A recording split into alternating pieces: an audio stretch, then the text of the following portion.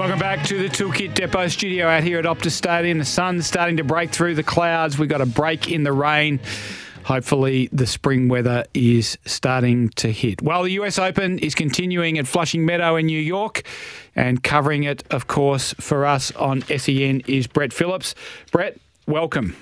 Yeah, thank you, Mark. Good morning. Novak Djokovic just closing in on victory here against Borna Gojo of Croatia. A real surprise packet in the fourth round, but the 23-time major champion who was certainly in a little bit of strife in the second set. He managed to claw his way out 7-5, and he's now putting the foot to the floor now. So he's only perhaps moments away from booking his spot in another Grand Slam quarterfinal. I've lost count, Mark. It's been a long history of making quarterfinals at the majors, and this is his 17th US Open. And the man that will await him is the American, Taylor Fritz. He's the highest-ranked American. There's a big production line of them, and there's a few that are through deep into the second week. But Fritz will be, the likely next opponent. And, of course, Rinky Hijikata out after being beaten in straight sets by Frances Tiafoe. Yeah, unfortunately it came to an end today. Probably no surprise. This was a big step up for Rinky. He's played 3 terrific matches and he's got his ranking inside the top 100 for the first time. And I believe he will become a permanent top 100 player. He's got enough tools, and the scary part is he's still a work in progress. And he admitted that today in press. I've got a lot to work on because you go up against a guy who's 10 in the world, and it's another level in terms of his ball striking. 15 aces for Tiafoe today. He can get those free points, which is so beneficial. And it was just another step up in terms of the power. So Rinky will go away and get stronger, and he's not a big guy in stature. I think there's only Sebastian Baez of Argentina who's smaller on the tour. But getting yourself to 80 in the world means you can play some better tournaments. You get into the Grand Slam, so he's got to try and consolidate that ranking now and keep it between, say, 75 and 100 as the first priority to tick off, and then just incrementally build through 2024. But yeah, look, a couple of tight sets, 6-4, 6-4. There's a bit of a lopsided set in the middle, and he did break the serve in that third set, but I think he can hold his head high. He had a really, really encouraging week. You mentioned that Taylor Fritz is the highest ranked of the Americans, but there's a pretty strong showing by the Americans here at this tournament, isn't there? You've got Tiafoe goes through to a quarter final, and he plays Ben Shelton, another American. That is going to be one of the matches of the year, I think. Now, Tiafoe is obviously a great entertainer, but he's become a hard-nosed tennis player. Wayne Ferreira, the former South African player, a couple of semis at the Australian Open. These two, you couldn't get more chalk and cheese in terms of their personality and their makeup, but they seem to just make a great team because Wayne has sort of harnessed the flamboyant nature of Francis and just added the tougher mental edge to say, come on, you've got all this talent, let's fulfill it. And where he is where they wanted to be when he took over Francis. Up against a guy, Ben Shelton. Now, this guy's a showman. He's an absolute showman, but he's a magnificent tennis player. Made the quarterfinals of the Australian Open earlier this year, for those that remember. And he's got a huge serve. Mark, 2 of them today at 239 kilometres an hour, whistling past Tommy Paul's earlobes. He's a lefty, and he celebrates every shot like he's won the title. I mean, it's not. There's no sort of, this guy's a bit too showy, we don't like him. It's not that. It's just a guy who's enjoying his tennis, and he loves the crowd to come on the ride with him. So that is going to be an absolute blockbuster. I suggest it'll probably be under lights in a couple of days on Arthur Ashe Stadium. Is there a mini boom going on in American men's tennis at the moment, Brett? Yeah, well, certainly I think the most inside the top 100 that there has been for a while, and I think that number is in double figures. They haven't had a Grand Slam champion since Roddick in 2003, so there's been a fair drought, a bit like the French, Mark. I mean, it's been 40 years since anyone's won their home Open, but they've had all these great, talented players, and both the US and France have got a tennis system that is full of depth and talent, and courtesy of their population and tennis being so popular. But they've got to turn one of these into a Grand Slam champion. So have they got that hard edge to get through to a final and win it? That remains to be seen. But they've got no shortage of players, that's for sure.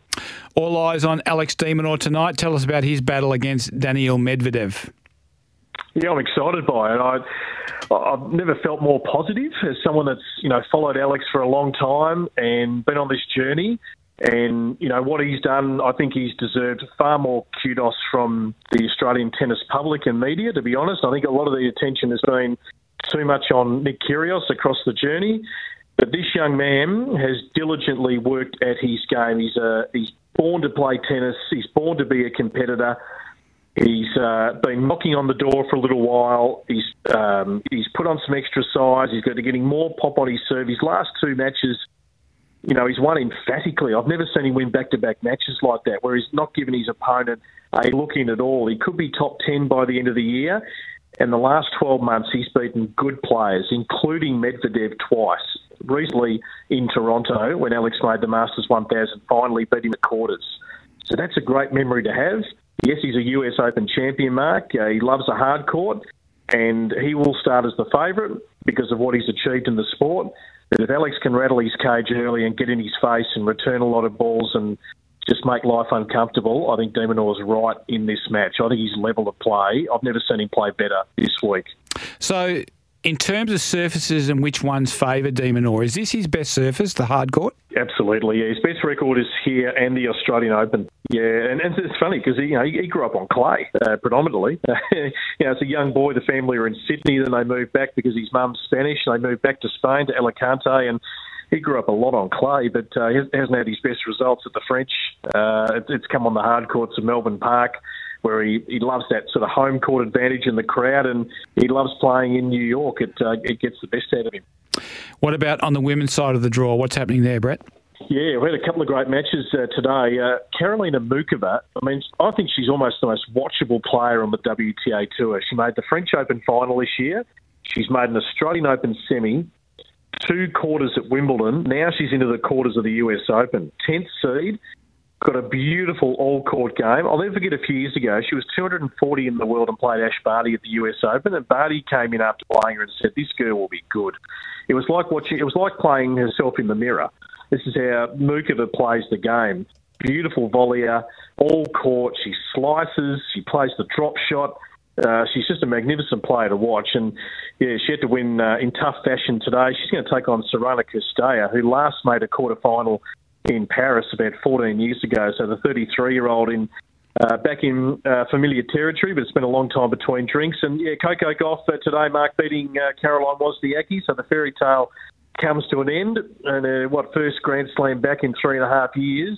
But Coco down the stretch of that match was too good. And, yeah, awaiting the winner of Iga Swiatek, the world number one, and Jelena Ostapenko, which will follow the Djokovic match. And as I speak to you, Mark, he has a couple of match points. So Ostapenko, in fact, has beaten Swiatek 3 out of 3. So maybe the world number one.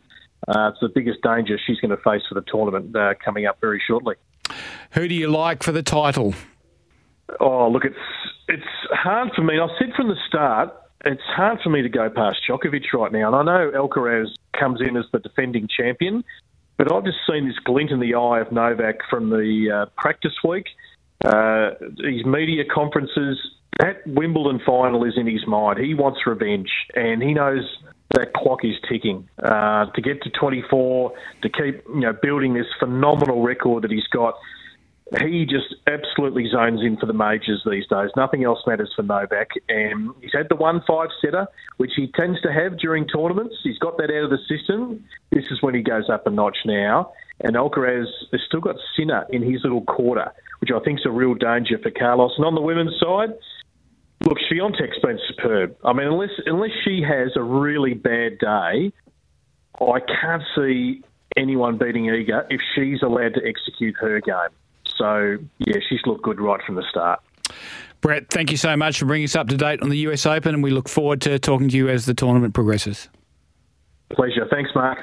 Brett Phillips, he's the host of The First Serve on SEN, of course, bringing us daily US Open updates. He comes to you thanks to the Australasian Academy of Tennis Coaches and Stan Sports. Don't forget The First Serve live tonight across SEN from 6 p.m. Western Standard Time. We'll be back with more after the break.